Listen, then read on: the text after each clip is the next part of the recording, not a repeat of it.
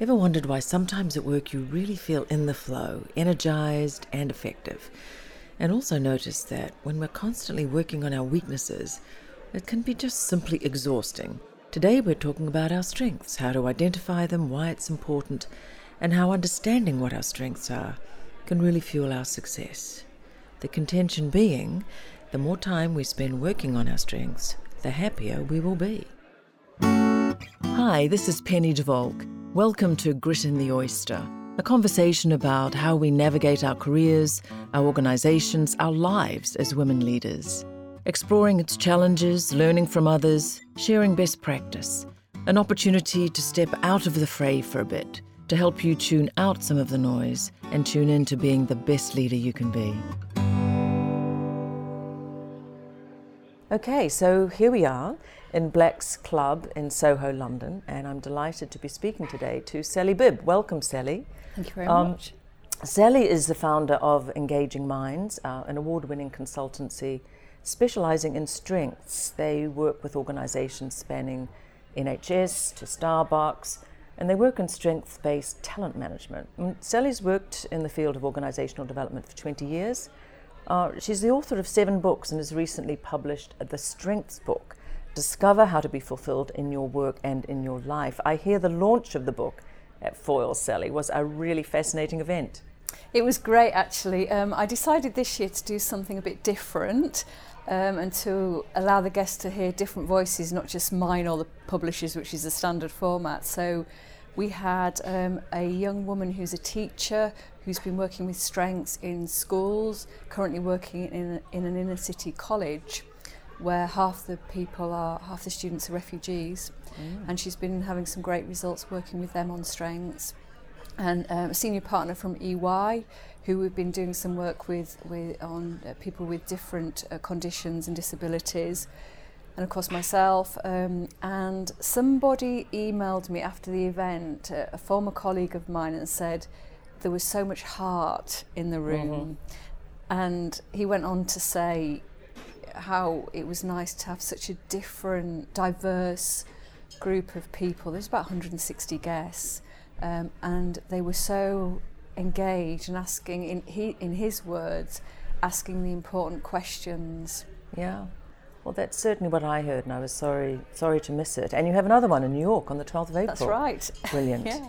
So strengths, Sally, tell me about the strengths revolution and why you think in the field of development it's really found its day.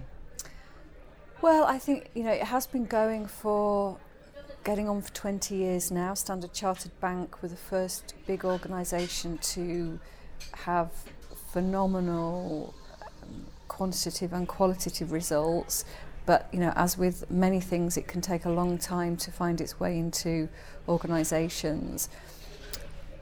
I think now, because we have lots of evidence of its efficacy and its effectiveness, the pioneering leaders are catching on to it, and they're seeing what difference it makes. But it's not just to the numbers. It does make a difference to the bottom line, to sales, to productivity, but it's what it does to people.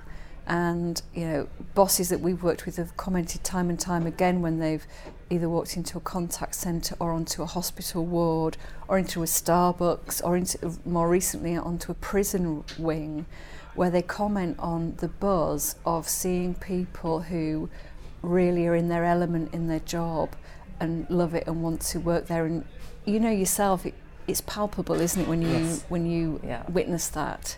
So can you summarise what a strength-based approach is to developing people and organisations? Sure. So just to bust one of the myths to start off with, it's not about ignoring weaknesses, but what it's about is an understanding that we all have innate strengths. And what I mean by that is a strength is something that you're naturally good at, that you love doing, and that you're energised by. And we include in that our motivations and our values. So it's long been known in sports, really, that if you know in detail your strengths and you stretch yourself in the direction of your strengths, that's what creates great performance. We can overdo our strengths. That sometimes happens with executives, so we need to watch out for that. And I mentioned it's not about ignoring weaknesses, which some of its critics say it is. It's not. What we say is that, we're all human, we've all got weaknesses, but what are the weaknesses that matter in your job? And how can you mitigate those weaknesses in various ways? And one of the ways you can mitigate weaknesses is by consciously using a strength or a combination of strengths in order to do that. How do people identify their strengths? So there's a number of ways, there's a number of online tools that you can access. The best way is through a reflective process.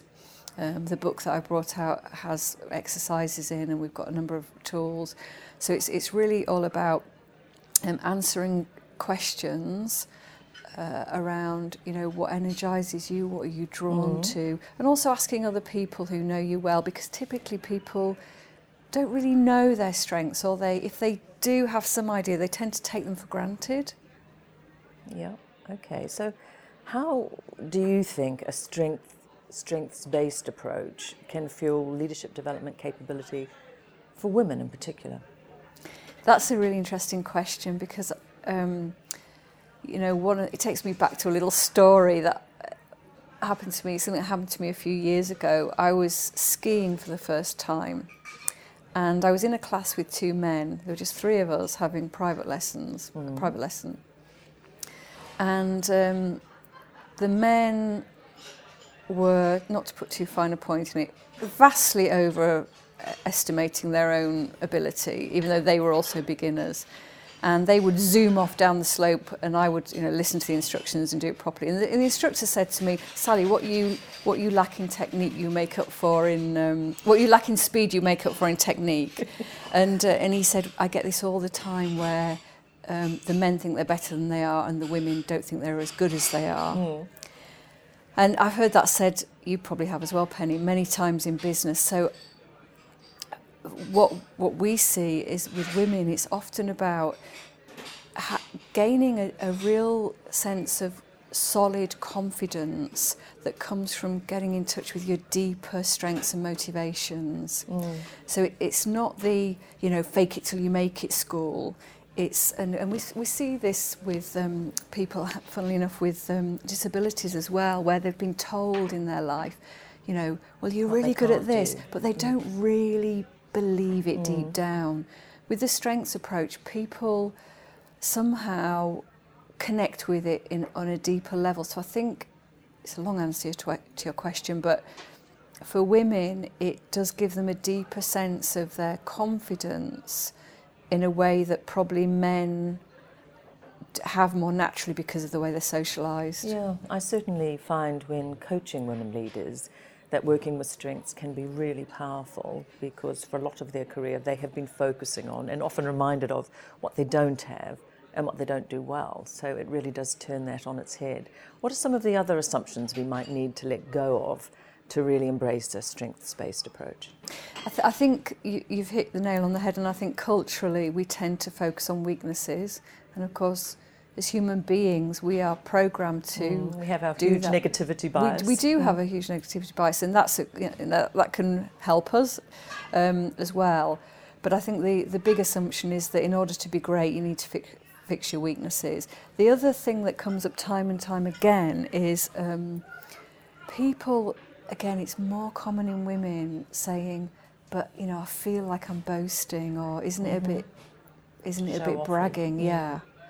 And I must admit I suffer from that myself, so I'm teaching what I need to learn. But my response to that is, unless you tell people your strengths, and unless you bring your strengths to bear, you're not serving. You're not serving what you want to do. And most people that we know want to make a difference and want to have an impact. So if your colleagues and team members know what your strengths are, then they can ask more readily for you to support them and help them.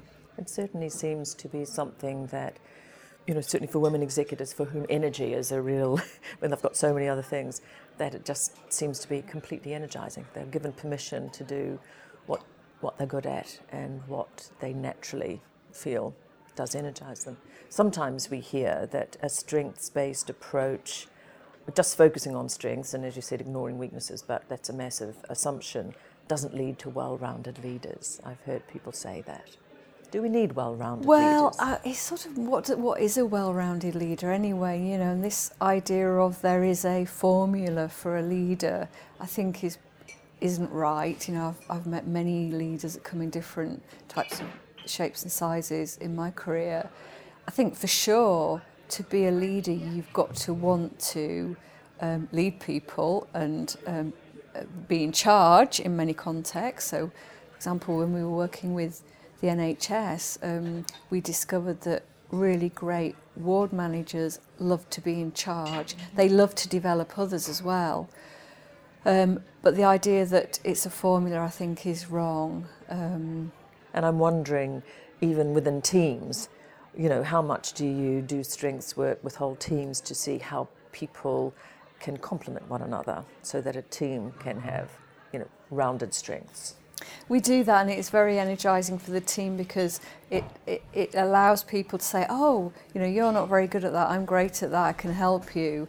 And it gives a sense of, instead of individuals feeling deficient in some way because they're not as good as another person at something, it makes them feel valued, that what they bring is worthwhile to and the legitimate, team. And legitimate, yeah. You talk about in the book what comes naturally or what people are born to do.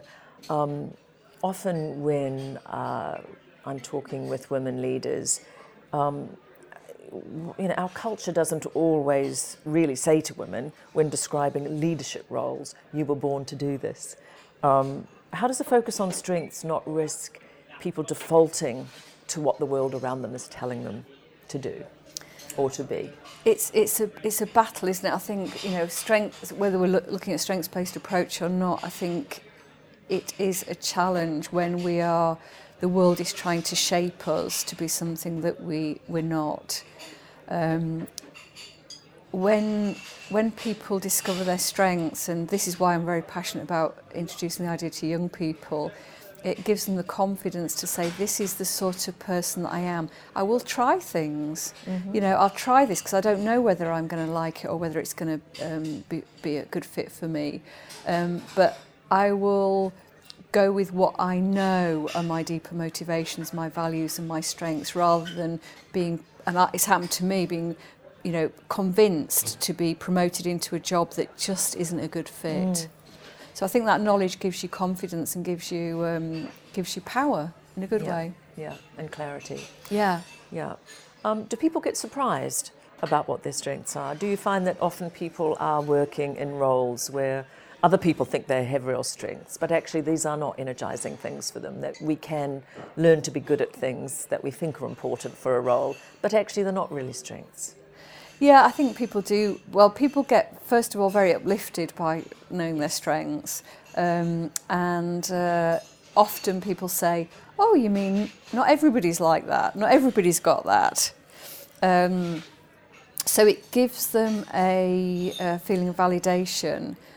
I know when we were working with the prison officers, you know, we discovered some things about the great prison officers that they took for granted about themselves, and they're never actually named. But when you walked onto a prison wing and those great officers were in charge, there was a calmness about those wings. You could feel it, and they didn't realise that. Very interesting. Certainly what I find is women build their leadership identity. We know that very often they can sometimes over-rely on their technical expertise and sometimes might not lean towards other skills that might serve them well in terms of those who wish to achieve a more senior role, things like maybe networking or political savvy, those things that they might feel more ambivalent about. When is working on things that do not come naturally to you the right thing for you to do? Well, oh gosh, this is a big subject. So if we were unpicking what you've just said, for example, networking, you know, I know men as well as women who say, oh, I don't like networking. So, but if I was working with somebody on that, I would really dig down to, so what are your strengths? You know, maybe you're a person that easily connects with others. maybe you're very interested in other people, maybe you want to help. So I would dig down to the granular level of who are you, what do you really care about, and then to reframe. So when you're networking, how can you think of it in this way? So in my own case, I really love connecting with people. I really love hearing people's stories. I always have. And that's the mentality that I go into networking with. So I think it's about, digging a bit deeper. Yes, and finding those strengths, and as you say, reframing it and say, okay, so, I've got this huge courage. So actually, I'm going to deploy that in terms of networking, or as you say, I have huge needs to be a helper or whatever, and look through a networking sort of task, if that's how it feels, through a lens of what my natural strengths are. And that's true, and somebody comes to mind actually that I worked with, a woman who really hated speaking to big audiences, and she had to as part of her job, but if she could, she avoided it. And when she looked into her strengths, one of the things that she realised was one of her, if you like, top strengths was she was so driven to make a difference. And she suddenly had this moment where she reframed everything and said, oh my goodness, but if I don't speak to these large audiences, it hampers my ability to make a difference in my field. So it still didn't mean she was going to love it and be a person who loved being in the spotlight. But she knew why she was doing it. But she knew why she was doing it. Yeah. And it gave her almost like rocket fuel to want to do it. Because it connected with her purpose. Yeah. So is it possible to sort of outline what are core strengths for people who are new to strengths in the strengths book?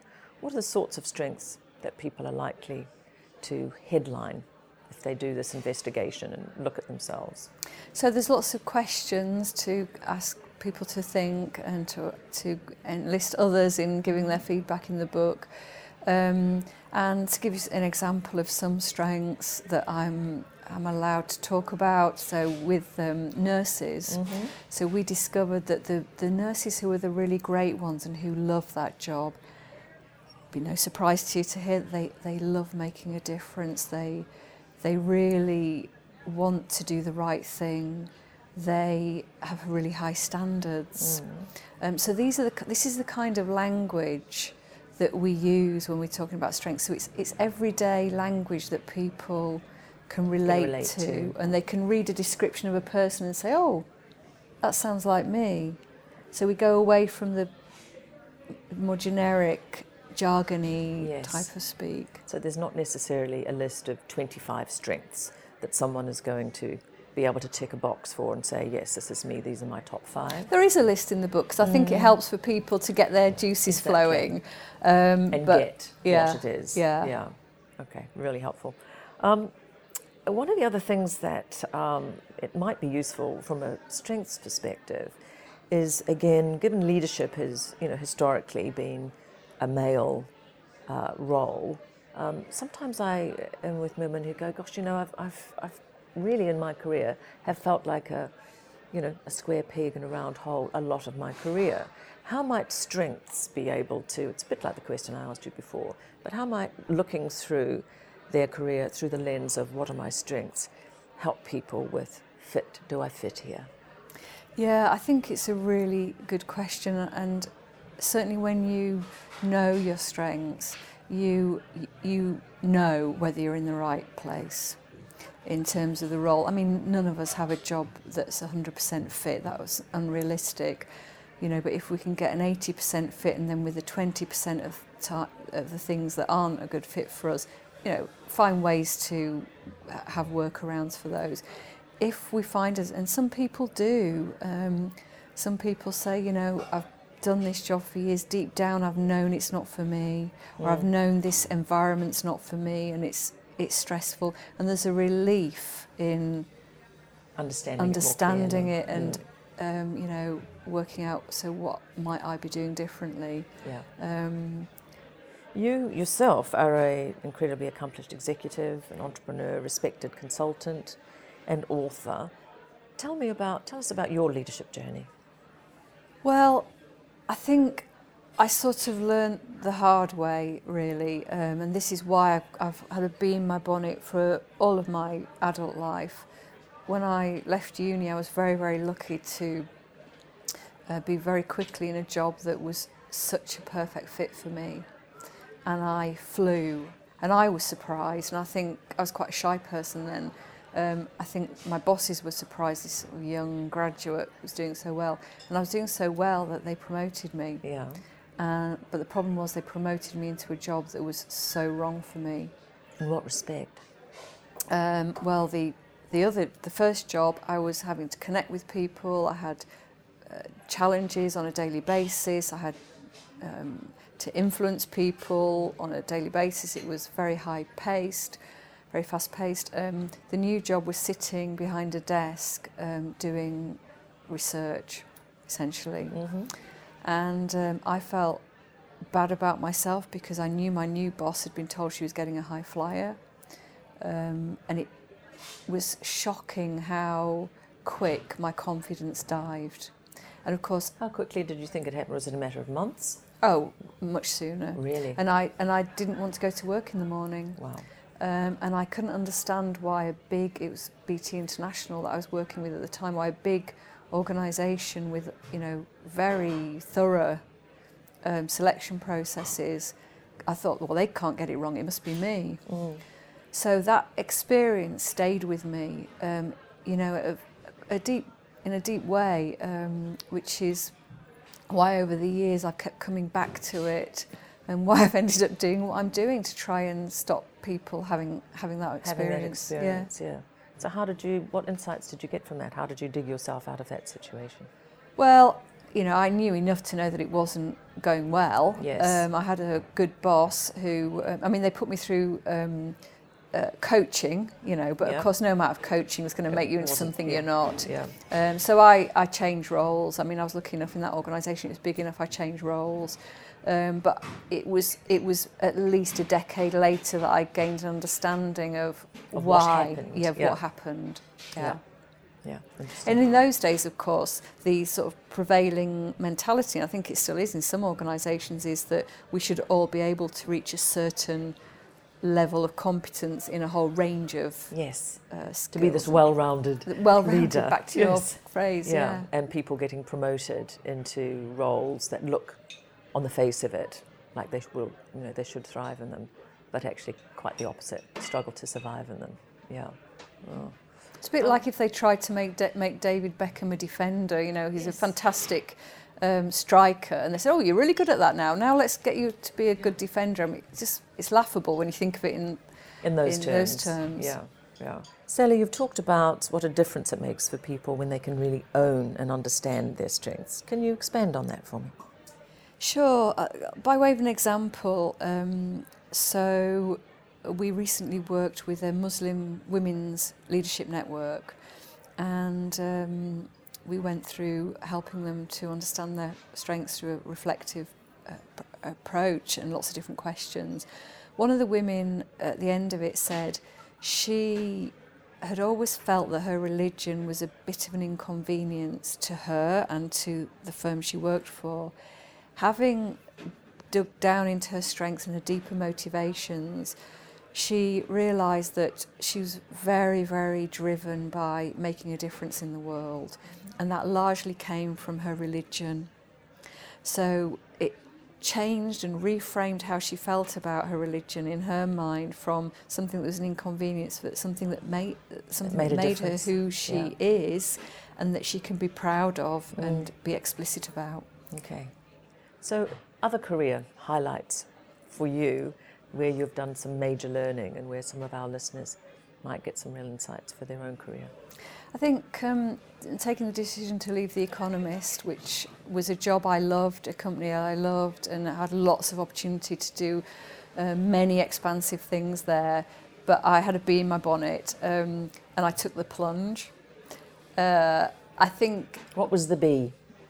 Well, the bee was, having studied humanistic psychology, I thought I want to do this thing in order to change the way organisations do development and selection.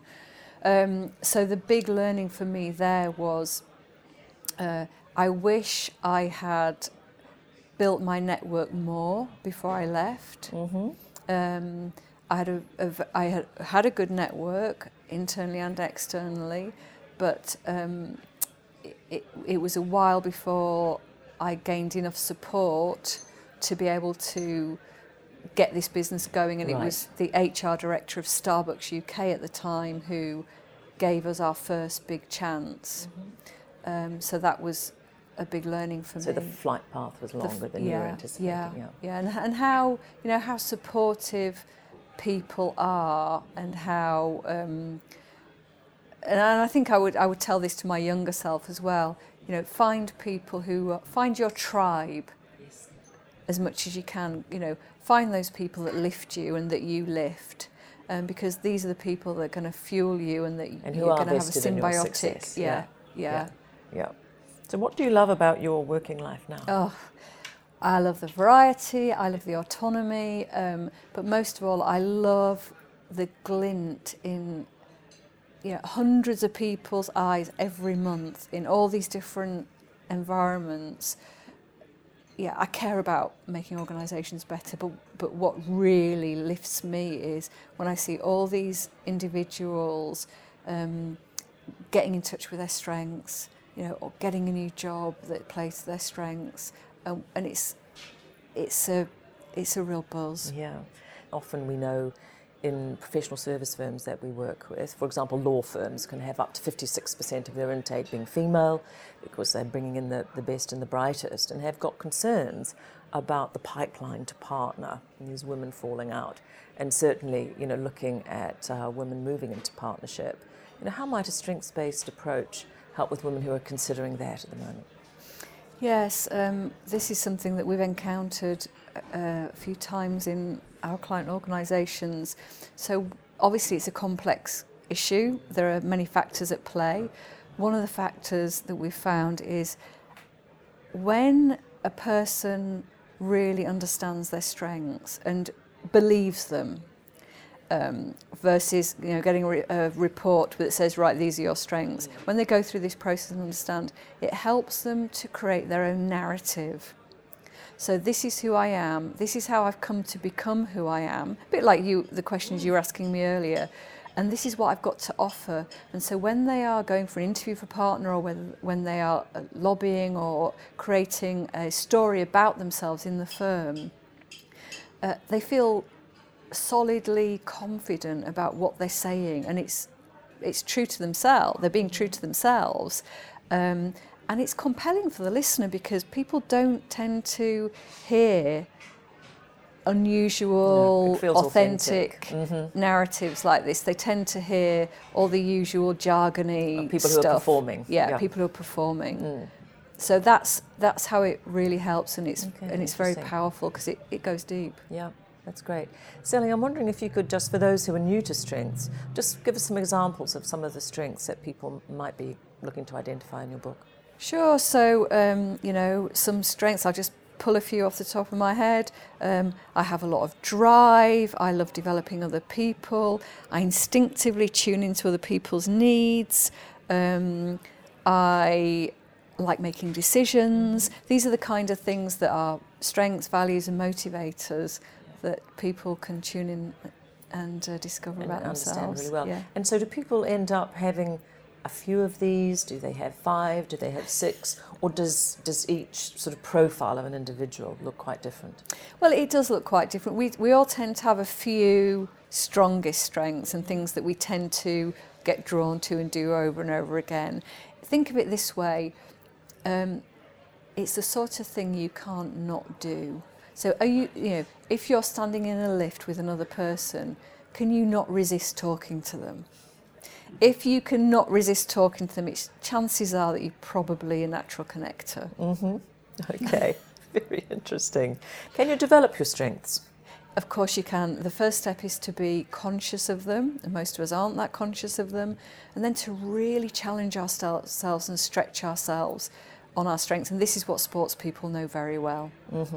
And what about overplayed strengths? You referenced that before. When do we overplay them and over-rely on our strengths? And can that be a weakness? Well, yes, it can. And this is a classic executive derailer, as we call it. So For example, you know, if you're a leader and you've got a lot of drive, I can identify this with myself, got huge amounts of drive, which is very motivating for my team most of the time. Sometimes they feel harried, and that's when I'm overdoing it, and they can say to me, can you pull back a bit? Can you just dial that yeah, down a dial bit, it down please? a bit, yeah. Okay. So when you're thinking of using a strengths-based approach for selection, say, what advice might you give to an individual who's looking at an opportunity?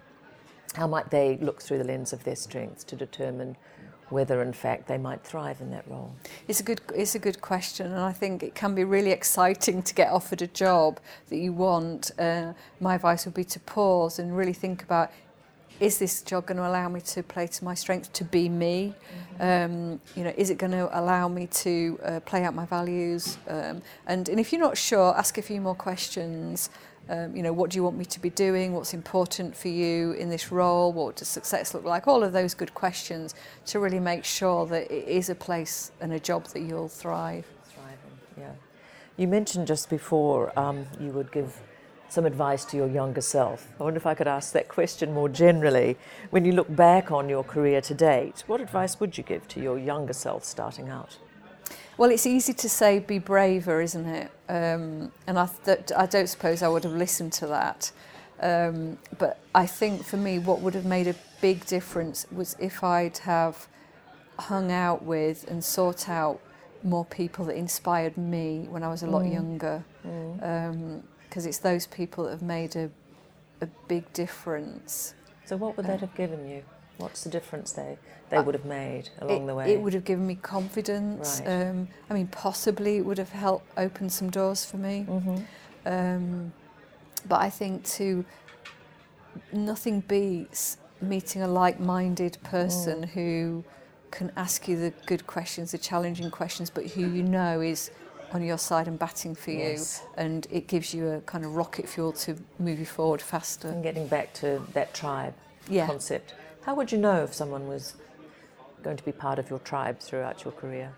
How do you know that? Oh, you ask good questions, Penny. I think you just know. Yes. You know, a bit like when you and I met. I can't remember that conversation, but I know we connected on a few subjects, professional and personal, that made me think, oh, this is a woman that I'd like to have coffee with again. And it's that feeling. It's very isn't natural to be able to, stay in each other's lives.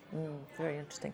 Sally, anything else? Any other insights you might like to share related to your own experience or the strengths-based approach that might be useful for some of our women leaders who are listening to you now?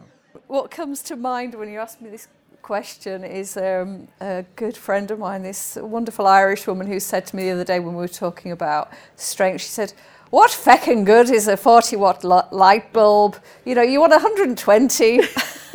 Exactly. Wonderful, Sally. Thanks so much. Before we finish, is there anything you'd like to ask me? I would. Thanks for asking. So you're going into a new phase of your own career, and I'd really be interested in, you know, what is your why now, and what of your key strengths do you think are going to help you to fulfill that why? Great question. Making a difference is really important to me.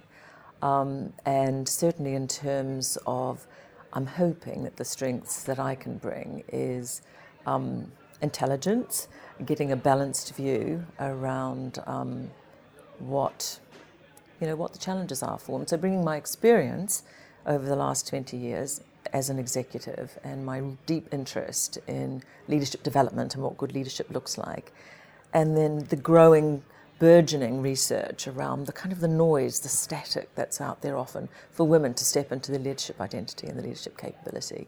So that's just what I've decided where my energy is going to go, into my focus being on bringing that experience and that understanding to helping women navigate. And if I was one of your coachees, I think one of the reasons I would want you as a coach is that, you know, having seen some of your career, I see you as a very warm person and also a very gutsy person to have done and achieved what you've done. And I think that would inspire me to, you know, up my courage quotient, if you like. Oh, that's very generous of you, Sally. And, you know, I know we're all modest about our strengths, but I would definitely see that as one of your strengths, if I may be so bold. Yeah, you can be bold. Let's all be bold. Thanks, Sally. Thank you very much.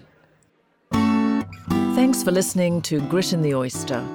Join me for our next conversation, coming soon, available on SoundCloud and iTunes. And get in touch. Check out my website, pennydevolk.com, or send me an email, penny@pennydevolk.com.